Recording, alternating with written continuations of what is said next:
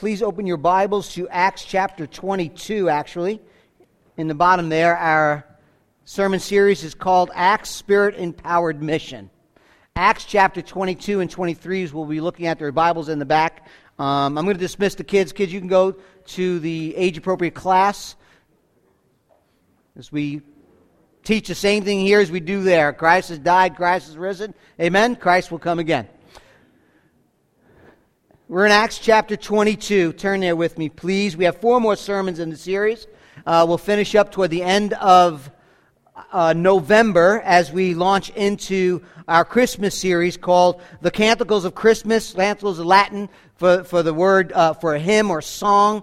We'll be looking at 5 canticles or songs of Christmas. The Song of Mary in Luke 1, the Song of Zechariah again in Luke 1. And then we'll go to Luke 2 and look at the song and the hymn of the angels, and then Simeon again in Luke chapter 2. So Luke 1 and 2. And then Christmas Eve right here we'll have our celebration and celebrate the 5th Canticles of Christmas. We'll look at Philippians chapter 2. Many people and many theologians believe that was a song that was sung, and Paul took that in chapter 2 and put it in a letter to the Philippian church. So that's where we're headed. After Christmas, we're going to be launching into a new book series. We're almost ready to make that announcement. We're going to make that decision this week. So pray for me, pray for the other leaders and pastors as we look to launch a next book study that will bring us into the summer series. And hopefully in September, Lord willing, we will be in the Gospel according to John. Getting very excited about that come September. So that's kind of where we're headed. So we are in Acts 22 at the end, and let me bring everybody up to speed, things are getting very hard, rapidly changing for the Apostle Paul. It's been about 25 years since his conversion, maybe about 15 years after he began his first missionary trip through Asia Minor. But now he's a prisoner of Rome, and he will remain a prisoner to the end of the book, Acts 28. And if you remember last week, Paul has been arrested while in the temple, fulfilling his vow that he made to God, but an agreement that he made with James and the other brothers at the Jerusalem church, that he would purify himself. And while he was at the temple, some Jews from Asia Minor, probably from Ephesus, were the ones that were causing the stir in this crowd. And they brought 2 false charges against Paul, if you remember last week. They were saying, number 1, that he was teaching men everywhere against the Jewish people, against the ethnicity of the Jews themselves. He taught against the law, the very fabric of their theological foundation. And he was teaching against the temple, that place of devotion to their God. And the second charge against him was that Paul had brought a non-Jew, a Gentile, into the inner courts of the temple place where no Gentile was allowed to go. Both charges were trumped up. Both charges were not true, but they brought these against Paul. And as the crowd was getting out of hand, they dragged Paul out of the temple, closed the gate, and they started beating the living daylights out of the man. And the Roman authorities that were stationed in what is called the Antonia Fortress saw what was going on, and the tribune rushed in with the soldiers and rescued and arrested Paul and ordered him to be bound with chains. No surprise. The Holy Spirit already told Paul that through the prophet Agabus that he would be in chains. So while standing on the step, Paul makes this motion to the crowd. We're not sure what he did. I don't think it was this, but it could have been. And everyone kind of just quieted down. And he brings this defense, the apologia, this apologetic, this defense before the Jews. We read that last week. It was really more of a testimony. The testimony of Paul, and how he had been a persecutor of Christians, and now he's a preacher of Christ, and how he met the risen Lord on the road to Damascus, and that changed everything for the Apostle Paul. And now he's about testifying to that truth. Jesus died, Jesus rose, and Jesus is coming back. I think it's a good reminder for us this morning that the gospel is not recommendation. It's not suggestions. The gospel is good news. It's a declaration of that truth, that Christ has died for sins. Christ has been buried. Christ has rose over sin, death, and hell. Christ has ascended. Christ will return. And therefore, Jesus has the ability, through the cross, to forgive you of your sins. for those who call upon his name. And then Paul, at the end of his defense, uses the G word. You say, no, you didn't. Yes, he did. He said Gentiles, and the place goes nuts. The end of chapter 22. He's brought in by the tribune, and they lay him out to be flogged. A man by the name of Claudius Lysias is in charge. He's the tribune. And then Paul says, well, wait a minute. Time out. I'm a Roman citizen. And since there are no real charges, since I've had no real due process, is it legal for you to flog a Roman citizen? The answer, of course, is no. The flogging stops because if the Roman had continued and Paul proved his citizenship, he would have been put to death. So that stops everything. And Paul's getting ready to be flogged, as Jesus was flogged, and the royal tribune, this man by the name of Lysias just stops. And that's exactly where we left off. Acts chapter 22, verse 30. Now, I want to spend more time looking at the first point than the other two, but I want to just lay out chapter 22, verse 30, through chapter 23 to the end of Acts, which is 35. So, as we look at this narrative and we pull some principles from it, hopefully learn some truths and be encouraged by it, we'll see it under three different lenses. Paul's examination before the council, Paul's intervention, Paul's rescued, and then Paul's deportation, which means he is being deported from that area and rescued and brought to another place, actually to Caesarea.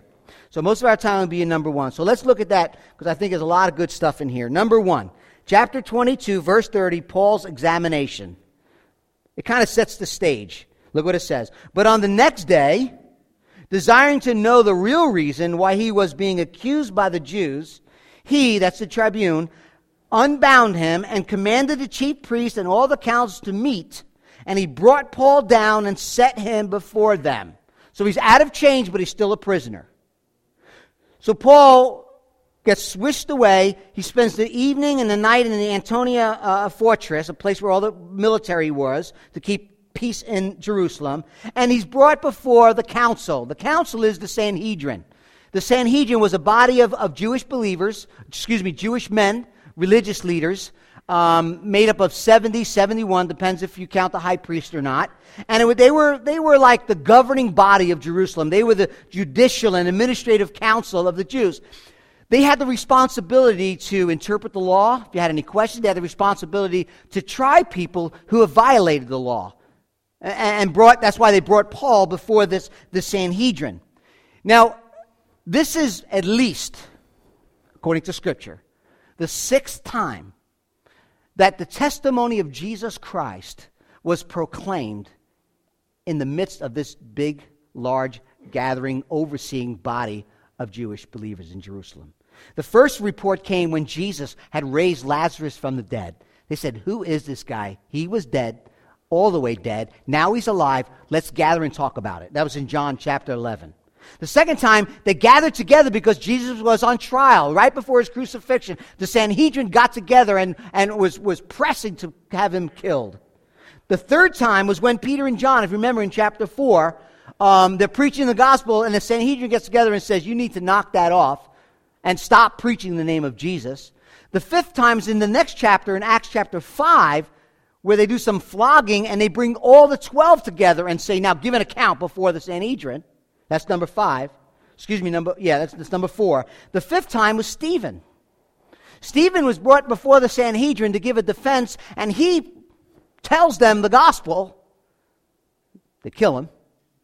And now the sixth time we see right here that Paul is brought before this Sanhedrin, really a pre-Roman trial. So like I said, let the trial begin. It's going to continue. But this is kind of it is a trial before the Jews, but it's not a trial before the Roman authorities. This is his examination. But this is really sad, because this is the last time we hear about the testimony of Christ before the Sanhedrin. The proclamation of Jesus and the declaration that he is the Messiah who has come to rescue us from our sin. And that's sad. There's going to come a day, folks, listen to me. There's going to come a day, if you have not trusted Christ, if you do not love him, if you've not trusted him, if you've not repented of your sin and believed on him, the work and the person of Jesus Christ, there's going to come a day when there'll be no more testimony for you. Let that sink in. Your opportunity will be gone. I implore you, don't let that happen. If you've never trusted Christ, today is the day. You may not have tomorrow. I may not have tomorrow. This is the last time they're going to hear it. Folks, respond today if you have not trusted Christ. You may not have tomorrow. Verse 23, chapter 23, verse 1. He goes on. He says, and looking intently at the council, Paul's got an audience. And Paul says, brothers, I have lived my life before God in all good conscience up to this day. And the high priest Ananias commanded those who stood by him to strike him on the mouth. Then Paul said to him, God is going to strike you, you whitewashed wall. I don't think, I just put a little emphasis in there, because I don't think he's like, God's going to strike you. I don't think he did that. God is going to strike you, you whitewashed wall. Are you sitting to judge me according to the law? And yet, contrary to the law, you order me to be struck? That's what it said. I don't know that to be, but that's what I think. Notice Paul begins by calling them brothers.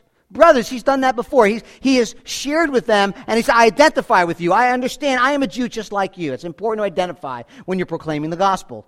He says, I've lived my life before God in all good conscience up to this day. Don't take that to mean that Paul is perfect. That's not what he says. He's not committing, he's not saying that I've lived in perfection. In fact, our conscience is not our guide.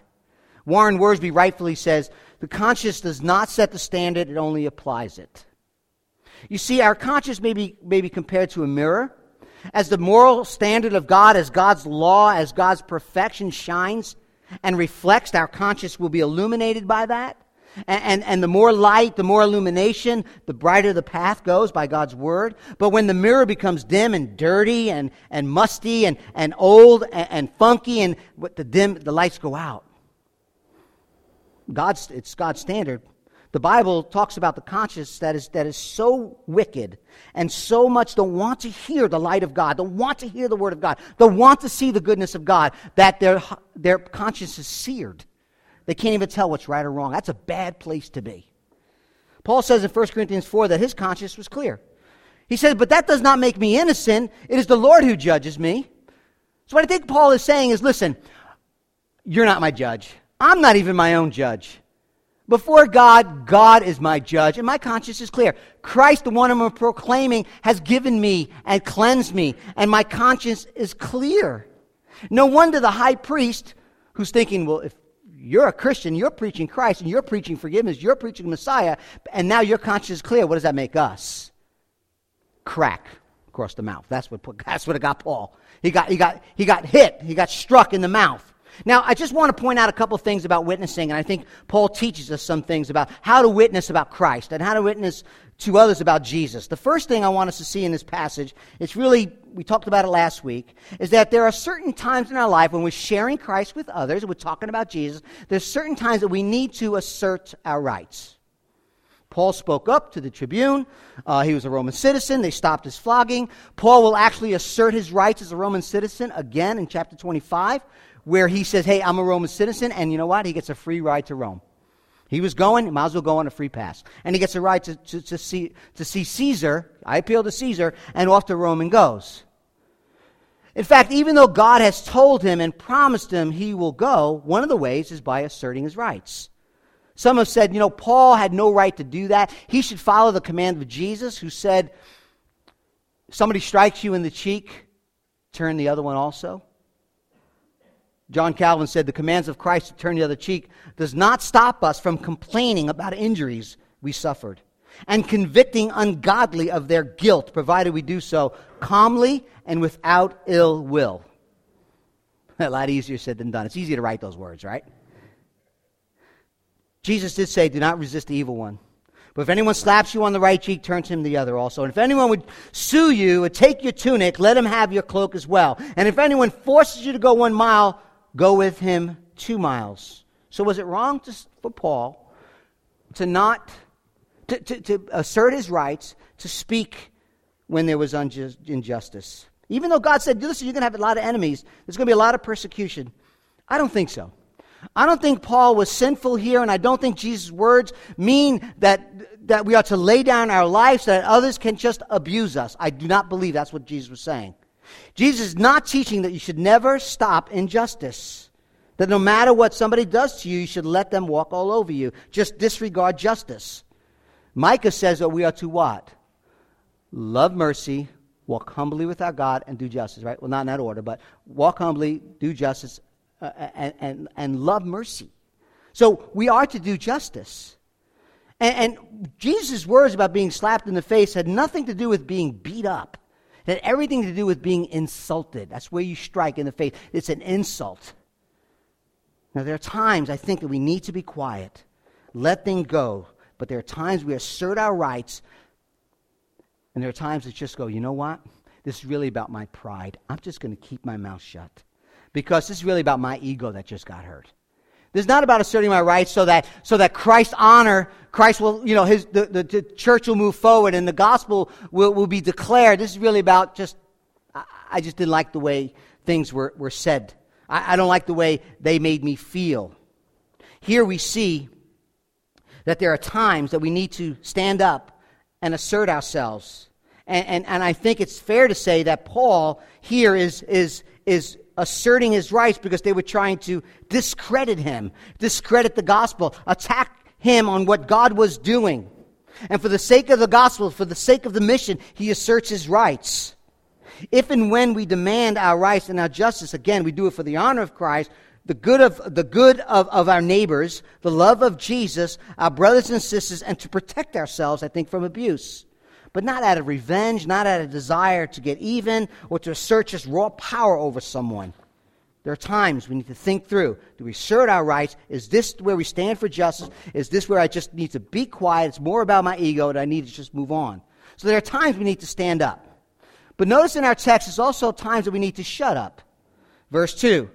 The high priest says, whoever's closest, crack Paul in the face.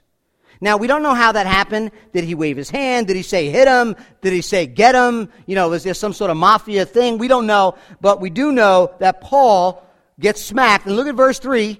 His response, God is going to strike you, you whitewashed wall. You sitting in judgment of me? And yet you defy the judgment? You defy the law yourself and I'm struck? In other words, you're sitting there holding me in contempt. I have no charge against me. And then you go ahead and you violate the law. You're a whitewashed wall. Jesus talked about the whitewashed tomb. Same thing. On the outside, you look great with all your garb. That's wonderful. Inside, you're foul and you're dirty and you're evil. And that's what he's telling them. You're a hypocrite. Now, I'm not sure whether any of you have been struck in the mouth before. Usually I get struck in the mouth because of my mouth. But and if you grew up in any Italian home, if any of you have, you've got a backhand at least once, okay? So he's angry. Josephus, who is a Jewish historian, describes this high priest in that day in Jerusalem as one of the worst high priests they have ever had, known for his pro-Roman sentiments, extreme cruelty, quick-tempered, and greed. That's what Josephus says about this high priest. But he's got some backing. Okay, he's got some backing you see here in verse 4. In fact, he's going to get murdered. According to antiquity, he does get murdered, but right now he's got backing, verse 4. Those, it says, who stood by said, would you revile God's high priest? And Paul says something which people debate. You can look up commentaries, you'll see there's a debate about this. He said, I didn't know, brothers, that he was the high priest. For it is written, you shall not speak evil of a ruler of your people. So some people say, you know what? Paul was being sarcastic. Actually, John Calvin, some of the other reforms. Paul was being sarcasm. I did not know you were a high priest. They let anybody be a high priest, obviously. One of those. You're acting like a bully, like you're some tough guy, like you're some mafia hit guy. I would have never known you were a high priest. Excuse me. Little sarcasm. I don't think so, although I think it's cute and that's a good possibility, but I don't think that's the case. I think, as what other people say, is that Paul's eyesight, we know from Galatians 4 and Galatians 6, was not very good. He wrote to them, I came to you preaching, but I had a bodily ailment. You would give me your eyes if you could. Galatians 6, he ends the letter with saying, I write this letter you see by my own hands with large letters. So I think most people think that Paul did have some problem with his eyesight. And then, just thinking out loud, have anybody ever seen the Ali Frazier fights? I know I'm showing my date, but those left jabs, those eyes, what did Frazier look like afterwards? His eyes were closed. That's what it was. So either Paul had bad eyesight, or maybe he had bad eyesight, and when they beat the dog snot out of him 2 days earlier, who knows? I'm just thinking out loud. No one ever said that. I'm making it up. But it sounds plausible that his eyes were maybe busted up a little bit. I don't know. But I think that he didn't see. But look what he does. He quotes Exodus 22 right out of the law. You shall not speak evil of a ruler of your people. So the question that people ask is Paul confessing his sins? Is he acknowledging that he did something wrong? Is he backtracking just a little bit because he recognized at that point who he was speaking to and what he had said? Is that possible? Could it have been just sarcasm? Some people say, no, Paul just sinned. So yeah, he's backtracking. Paul spoke, he shouldn't have spoke, he realized he sinned, and we would say, well, that's possible. Moses, Abraham, in fact, every single person in your Bible but Jesus has sinned, so that wouldn't be a shock. I mean, others say, you know what, he's justified in his anger. Calling them whitewashed wall was justified because they are. Telling them, look, you follow the law, you're not really. So could he be justified? I mean, in Ephesians 4, he says, in your anger, do not sin. You guys discussed this at community groups this week. You know, what was going on? But one thing we will notice that Paul immediately gets control of his tongue and he admits that his words were disrespectful. So he may not respect the man, but he respects the office, and he submits himself to the Scripture. He immediately controls his tongue and speaks the word of God to them and to himself. He doesn't make excuses. He uses the word of God on himself. John Sanderson writes this: what impresses us about Paul in this instantaneous submission to the law of God, once he was made aware that the speaker who so unlawfully ordered him to be struck was the high priest, with all the pressures flooding in upon him, the threat of the mob to be lynched, the feeling that he could not get a fair trial, and the injustice of the command to hit him, Paul had the presence of mind to recall the Exodus command. As Jesus said, my sheep hear my voice, and as soon as Paul heard the voice, every faculty was called into obedience. That we can say about Paul, end quote. Sometimes things are brought to our attention when we speak without knowledge, whatever the reason is, it's okay to shut up. It's okay to say, I was wrong, my bad. Some people are afraid to step out in faith and talk about Jesus because they're afraid what they're going to say, and they're going to be called under it. Or they're going to be shown possibly even that maybe they misspoke. Don't let that fear overcome you. Speak. It's okay to say, you know what, I was wrong. I'm going to check on that. I was wrong. Here, Paul is submitting to Scripture, admitting that he failed when the Bible says that he did. He's not like, you know what, I'm not budging an inch. I am not giving up. There's the air about sometimes. There's air about us sometimes, I think. And if you think I'm wrong, that's okay. Where we are trying to always be right. And because we're Christians, because we have the truth, and we do, that somehow if we admit we have failed, if somehow we admit that we were wrong, somehow that looks bad on God. And somehow that looks bad on the gospel. See, we should press forward in the gospel. That's true. But we're fallible people. And sometimes we need to stand up, and sometimes we need to shut up. And listen, God and everyone else knows. Listen, God and everyone else knows, and this includes me, our own sinful tendencies and the way we try to justify ourselves. So I say to you and I say to me, do ourselves a favor. Stop worrying about what others think or how your confession of wrongs looks to them or to God. Just shut up, admit you're wrong, and press on. My bad. You know what I mean? Sometimes we just need to do that. I think Paul does. Like, okay, you got me. You know, we just need to press on. Pride will tell you if you acknowledge weakness, if you acknowledge wrong, if you do all that, it's weak. You're weak. But the Scripture teaches us acknowledging wrong and confessing when you're wrong without making an excuse is actually strength. It's called humility. And it's important because, folks, your righteousness is not how right you are. Your righteousness not come because you got all the right words. Your righteousness comes because Jesus Christ is righteous and he's got you covered. And any other air about us, self-righteous, look what I've done, pat me on the back and all that stuff, really is about pride. It's not humility. Your righteousness is Christ and Christ alone. Sometimes you need to stand up, sometimes we need to shut up, and other times we need to slip out. I just thought I went with everything. Verse 6, Paul perceived that one part were Sadducees, the others were Pharisees. He cried out in the council, "Brothers, I am a Pharisee, a son of a Pharisee. It is with respect to the hope of the resurrection of the dead that I am on trial." And when he had said this, a dissension arose among the Pharisees and the Sadducees, and the assembly was divided. Verse 8, for the Sadducees say that there is no resurrection, nor angel, nor spirit, but the Pharisees acknowledge them all. Then a great clamor arose. Some of the scribes of the Pharisees' party stood up and contended sharply. "We find nothing wrong with this man. What if a spirit or an angel actually spoke to him?" Verse 10. And when the dissension became violent, the tribune, afraid that Paul would be torn to pieces, commanded the officer to go down, take him away, take them from among them by force, and bring them into the barracks. Now, you got to read that. At least I do. I read that passage, I'm like, yo, that was slick. That was shrewd. That was some good tactic right there. He knew that the Sanhedrin was divided. You had the conservative Pharisees, you had the liberal Sadducees, and you know what? They're not always together. In the Bible, you read the Sadducees and the Pharisees. They came to, just because they're mentioned together, they were not friends. Okay, they were not friends. Sadducees were part of the ruling elite. They were associated with the priesthood. They were collaborators with Rome. They were aristocrats. Pharisees, a little more popular among the people. They tried to live in pure moral purity. Right? It's sort of like getting into a room and you got people lynched you up and bring you in. You got the whole room divided between Democrats and Republicans. And you're like, everyone should be drug tested on welfare. Get him, one side's going to say. Right? Or something on the other side. This healthcare system is great. Everyone is doing well. You get the other side.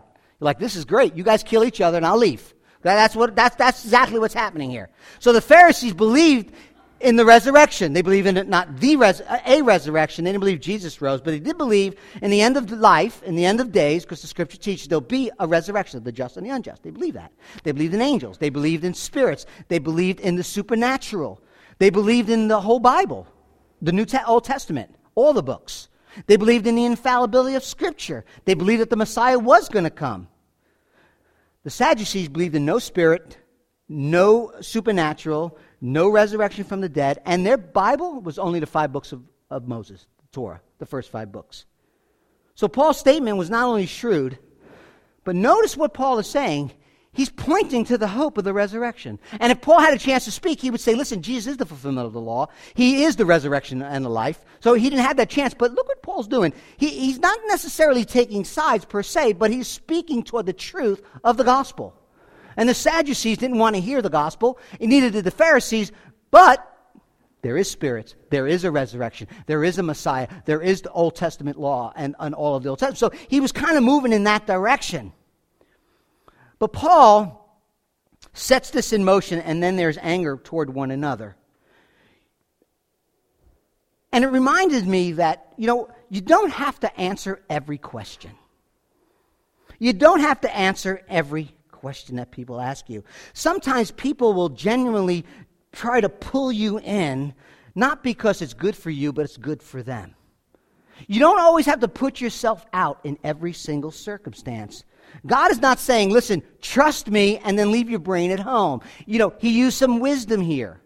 Jesus did not answer every question that was given to him. Jesus oftentimes redirected questions or answered the question with the question. Right? Some people are trying to trick you and hurt you and harm you. Matthew 7. Do not give dogs what is holy, and do not throw your pearls before pigs, lest they trample them underfoot and turn and attack you. A lot of people want to quote Matthew in the beginning of that chapter, talk about don't judge. Jesus says judge. If they're trying to harm you, don't throw your pearls before swine. So be smart. Think through it. Jesus said, I'm sending you out as sheep in the midst of wolves. Be wise as what? Serpents. Innocent as doves. Well, dissension, verse 10. People are not happy. They're like, yo, let's get Paul out of here. They're going to rip his arms and his legs off of him. And look at the intervention, verse 12, chapter 23, and Paul's intervention. The following night, the Lord stood by Paul. And he said, Paul, take courage, for you have testified to the facts about me in Jerusalem, so you must testify also in Rome. When it was day, the Jews made a plot and bound themselves by an oath, neither to eat or drink until Paul was dead. Verse 13 of chapter 23. There were more than 40 who made this conspiracy. They went to the chief priests and the elders and said, listen, we have strictly bound ourselves by an oath to taste no food till we have killed Paul. Now, therefore, you, along with the council, give notice to the tribune to bring him down to us, as though you were going to determine his case more accurately. And when he comes out, we'll kill him before he comes near. Verse 16. Now, the son of Paul's sister heard of their ambush. He went to the barracks and he told Paul. Paul called one of the centurions and said, listen, take this young man to the tribune. There's something he wants to tell him. So he took him and he brought him to the tribune and he said, Paul the prisoner called me and asked me to bring this young man to you as something to tell you. So the tribune took him by the hand and going aside and asked him privately, what is it you have to tell me? And he said, the Jews have agreed to ask you to bring Paul down to the council tomorrow, as though they were going to inquire somewhat more closely about him. But do not be persuaded by them. For more than 40 of the men are lying in ambush for him, and they have bound themselves by an oath, neither to eat or drink till they have killed him. And now they are ready, waiting for your consent. So the tribune dismissed the young man, charging him, tell no one that you have informed me of these things. What I want us to see is God's providence. God's care for Paul. He said, you are going to Rome. You will testify of the facts of the death, burial, and resurrection of Jesus. You are going to Rome. You're not going on vacation there. It's not a vacation. I know Paul's probably thinking, I hope I get better treatment when I get there than here, I'm sure. But either way, I'm going to be faithful to the gospel. And notice Jesus doesn't say, listen, Paul, you've done a good job. You've gotten several beatings. You're tired. You're older, and just retire. Just grab some golf clubs, hit the course, relax. You're done. He doesn't tell him that. He says, I've called you to be my witness. You will be my witness. You're here, Jerusalem. You're going to Rome, and you're going to continue to be my witness until I take you home. That's what he tells Paul. Folks, I'm not down on retirement. Believe it or not, I'm retired. You'll never know it, but I am. But let me encourage you. Never, ever, ever does the Scripture teach us that we are to sit back and let everyone else go to hell because we are retired and we're done proclaiming and witnessing the gospel of Jesus Christ. So I understand different phases of life, you're a different place, I get all that. I do. And some of you are thinking, man, I'm 26. Well, put that in your head. Because when you get to my age and you're on Facebook and you see everybody's retired with you, and all they do is fish, drink beer, and hang out at the ocean every day, you're thinking, life of ease. I'll have my ease. There'll be no more witnesses in glory. They won't have their ease because if they reject Christ, is eternal damnation. We're never just to throw our hands up and go, we're done. We're always to be witnessing. We're always to be loving people. We're always supposed to be drawing people into our homes, into our families, into our church. We're always supposed to be declaring the good news of Jesus, no matter how old you are, 20, 120. Never stop living on mission as missionaries wherever you are. Whatever you're doing, whatever age you're at, whatever place in life you're at, whatever job you're at, whatever job you retired from, it never, ever ends. God gets glory, you get joy. Paul, the next morning, finds out about this plot, and his nephew comes in. Like, nephew? Did you just read? Nowhere in Scripture does talk about Paul's family but here. So he's got a sister and he's got a nephew. It's like he just shows up. And he spoils the plot. And you got to think for a minute, what did Paul really do? 40 men, at least. We're not eating nothing until he's dead. Right? We want him dead. I do that good, don't I? Don't eat, don't drink, dead. Like, really? The guy didn't do anything. He's a little short guy who's just telling everybody about Jesus. Well, they hated Jesus. They hated Paul. They hated Stephen. They hate you. They hate people around the world. I mean, what's going on is an atrocity. Murdering babies and children and people who won't convert in the name of God, small g, because it's demonic. It's crazy. We need to pray. We need to pray for our brothers and sisters all over the world that they would have the courage and strength to stand firm in Christ. But one thing we should not be is surprised. It should not shock us when we turn the television on. It should horrify us. It should anger us. If it doesn't anger, you're dead. You got no heart. But it shouldn't surprise us. They hated Jesus. They hate his message. And they're going to hate us, and they're going to hate Paul. But you know what's striking here is Paul's going to get out of it. But if you go back to Acts 6 and you see Stephen, who is brought before the council, who is told you could speak, he does speak like Paul, and yet he's stoned to death. Does God love Paul more? Does God love Paul more than he does Stephen? Did Stephen's murder happen during God's nap time? Was that mob so angry in Stephen's day that God was like, there's nothing I can do? Obviously not. You know, from one perspective, one could say that it was just the fate of two men. From another perspective, is God fulfilling his promises for Paul, who told him, you're going to Rome. You're going to Rome. Listen, the eyes of unbelief says what is happening is just a prisoner who's being protected, but the eyes of faith say no. What's really happened is God is fulfilling, accomplishing from all eternity his plans and purposes for Paul, so that Paul will go to Rome, so that every tongue, every nation, every tribe will hear the gospel and respond in faith. That's what's happening. And as Christians, I think it's important that we see the world and the things happening as the unfolding plans and purposes of Almighty God. It's not just history. It's his story. A good, proper, and biblical understanding of all that takes place and the unfolding that takes place, past, present, and future, is in the framework of God's sovereignty over his creation. Things may seem totally out of control. They are not. They are not. If we view the world with just a kind of, someone has good luck or not good luck, some fate of one and fate of another, listen, we're going to be distracted from the mission, and even the most cheerful person won't want to get out of bed after a while. Just look at the news. There's no such thing as luck. There's no such thing as chance. All of life is under the sovereign hand of God. God has the power, God has the right, God has the authority to govern all things according to his holy and good purposes. And the way that God works all of history out for his holy and wise good purposes is what's called providence. It's the providence, how he manages, he provides, he preserves his creation, working things out for his holy purposes and his plans.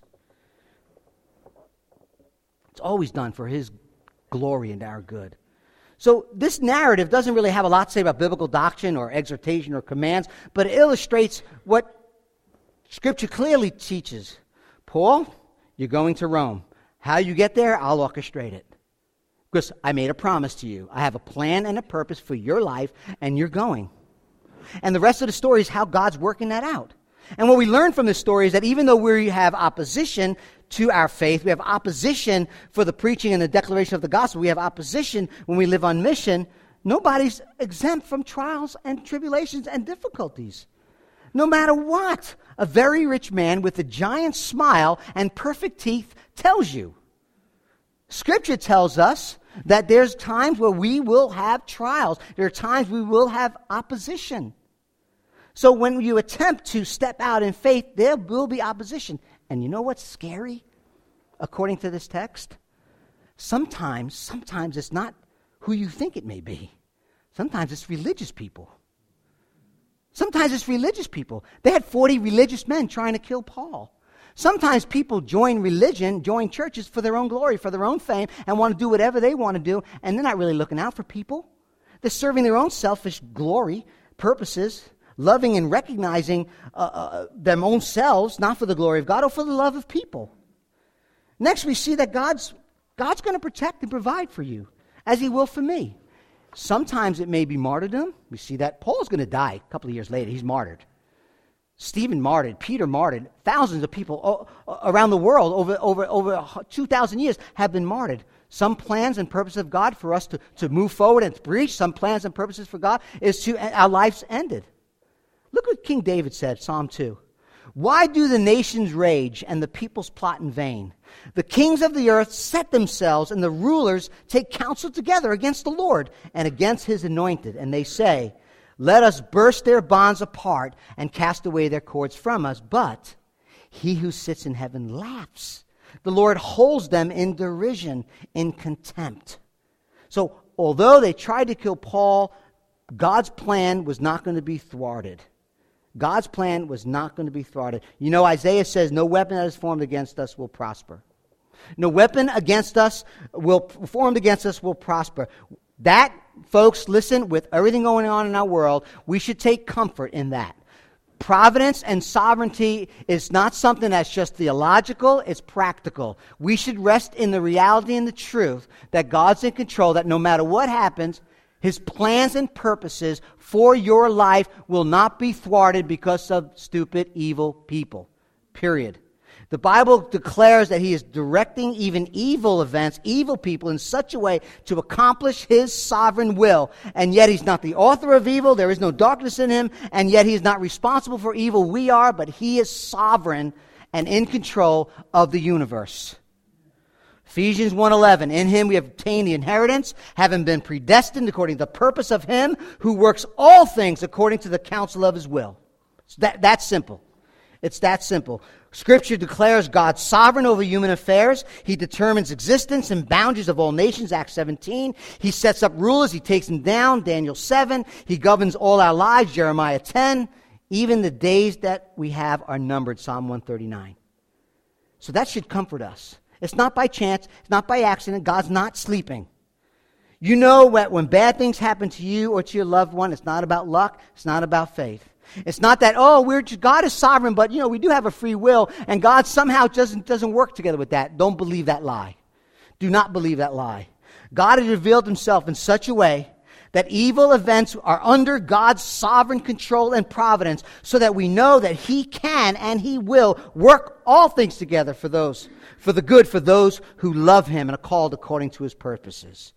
Even stupid, sinful, wicked people will stand before judgment, and God will make all the things wrong right. All the injustices will be justified. Everything will be made right. God is not sleeping. God is not, this world is not out of his control. And we should take comfort in that. Evil men, even here we see in this plan, were inadvertently carrying out the plans and purpose of God, and they will stand in judgment. Before I move on, let me say one thing. Pilate said to Jesus, it's in John, the Gospel of John. Pilate said to Jesus, do you know, Jesus of Nazareth, do you know that I have the authority to release you and I have the authority to crucify you? Your life is in my hands. I could do what I want with you, Jesus. No, Jesus said, you have no authority over me. You have no authority over me at all unless it has been given to you by my Father. God's in control. Now, we won't spend a lot of time on this last point, I promise you. Deportation. Verses 23 through the end. Let me just tell you, Claudius Lysias, the tribune, he's like, listen, we got to get Paul out of here. And then he sends him to Caesarea. It's like 9 o'clock at night. He's got this big army, and he takes Paul to Caesarea. They get halfway there. They're like, look, we're out of danger. They send on the horsemen with Paul. Everybody else goes back to Jerusalem. Paul is delivered to Caesarea to the governor Felix. Okay, that's what's happened here. And I worked in the facilities before, as many of you know. I was in the Department of Corrections. Sometimes in the middle of the night, you got to move people. That's exactly what's happening here. Listen, things are getting out of hand. There's going to be a riot. Let's back the bus up, middle of the night, protect them, protect us. Let's get Paul out of here. And they get him out of there. And Paul stands before Caesarea, in Caesarea to the Felix, the governor. And look what he says. Here's the letter, verse 26. I'll just read that to you. So Claudius Lysias sends Paul to Caesarea to sit under Felix. We'll talk about him next week. He's the governor. And he sends him a letter. Here's Paul, Caesarea under Felix, the governor. He writes, Claudius Lysias, to his excellency, the governor Felix, greetings. This man, Paul, was seized by the Jews and was about to be killed by them when I came upon them with the soldiers and rescued him, having learned that he was a Roman citizen. Just notice he doesn't say anything about being flogged. I'm not going to tell him that part because that will that will cost me my neck. So we won't talk about flogging. And desiring to know the charge for which they were accusing him, I brought him down to the council. I found that he was being accused about some questions of the law, but charged with nothing deserving death or imprisonment. Verse 30. And when it was disclosed to me that there would be a plot against him, I sent him to you at once, ordering his accusers also to state before you what they have against him. Now, who's this letter written to? Who is the book of Acts written to? Do you remember? His name is Theophilus. The Gospel according to Luke calls him most excellent Theophilus. What you see here, Luke is very careful in all of Acts to show that Paul was not revolting against the government.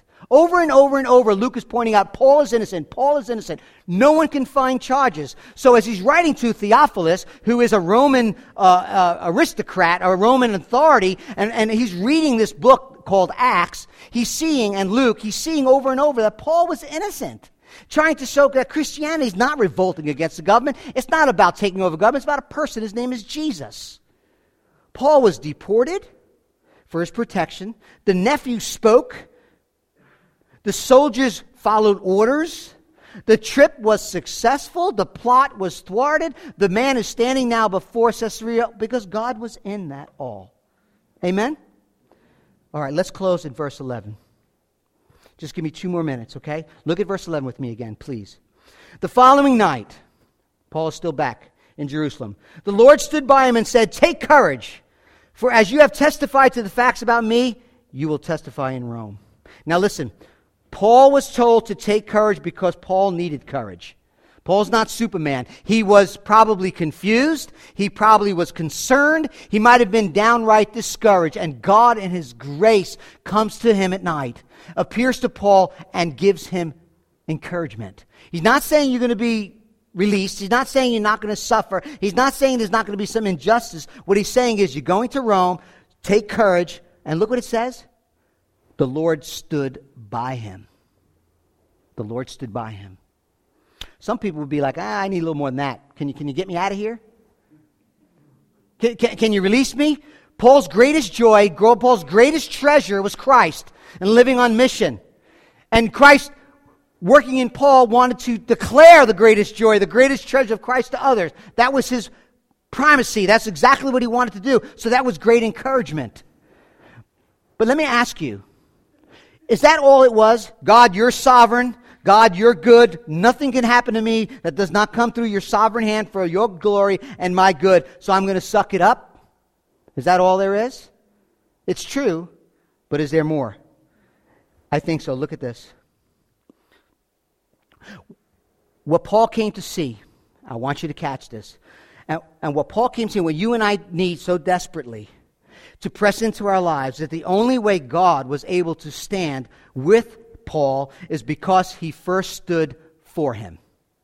When you look at the cross and you see the crucifixion, you see Golgotha, you see Calvary, you see the greatest evil, the most vilest attack against the most innocent victim who then died in our place, standing in the face of the wrath of the Father, standing for us, for you and I, where you and I should be, and then using that evil event, that evil act to bring us to the Father, to give us our salvation, to allow us to be forgiven of our sins. When you see that, then and only then can we take courage and we speak, and the assurance of Christ is standing with us. Listen, Christ was able to stand with Paul because Christ first stood for him. He died in his place. He died for his sins as his substitute. He suffered the punishment due to Paul, and he stood, and divine justice was accepted, payment for his sins in full. So he was able to stand with Paul because he first stood in front of Paul and absorbed the wrath of the Father for his deliverance and sin. And that's why Paul was able to write in Romans, "What then shall we say to these things? If God is for us, who can be against us? Who did not spare his own Son, but gave him up in our place for us all? How will he not also with him graciously give us all things? Who shall bring us against the charge against God's elect? It is God who justifies. Who is to condemn? Jesus Christ is the one who died. More than that, was raised at the right hand of the Father. And he intercedes for us. What shall separate us from his love? Tribulation? Roman cohorts? The tribune? The Jewish leaders? The Roman government? What shall separate us from the love of Christ? No, in all these things we are more than conquerors through him who loved us. For I am sure that neither death, nor life, nor angels, nor rulers, nor anything present, nor things to powers to come, height, nor depth, anything in all creation, will separate us from the love of God that is in Christ Jesus my Lord. Paul knew that. And Paul was able to stand in the face of opposition, take courage, because the Lord who stood in front of him was standing beside him and encouraging him. Consider this as we close. The greatest sin that has ever been and ever will be committed in this world was orchestrated by the Father so that you will never be alone. So that you will never be separated from his love. So go on speaking, go on sharing, go on taking opposition against us, go on testifying to the work and the person of Jesus Christ, because that promise that he will stand with you because he stood in front of you applies to every single Christian in this universe. That's the promise. Let us pray. Father, thank you for this terrific, wonderful news. Thank you, Lord. And we don't want to take away from the Apostle Paul, from his courage, from his strength that he's shown. But Lord, you are the hero of this story. You are the one, Father God, who's in sovereign control of the universe. We see brokenness, we see evil, we see wickedness happening in the world. But Father, we know that you are sovereign, that in your providence you are moving all of history according to your wise and holy plans for your glory and our good. And in the midst of chaos, in the midst of brokenness, we take comfort in that, knowing, God, that everything that has been broken will be made right, that all the injustices of the world will be made right. Every sin will be punished. Every wickedness will be accounted for. Father, we thank you that even our own sin and wickedness will be accounted for. It was taken on Jesus, who died in our place, who took your wrath against sin so that we may be forgiven, loved, and brought into sweet fellowship, reconciliation with you.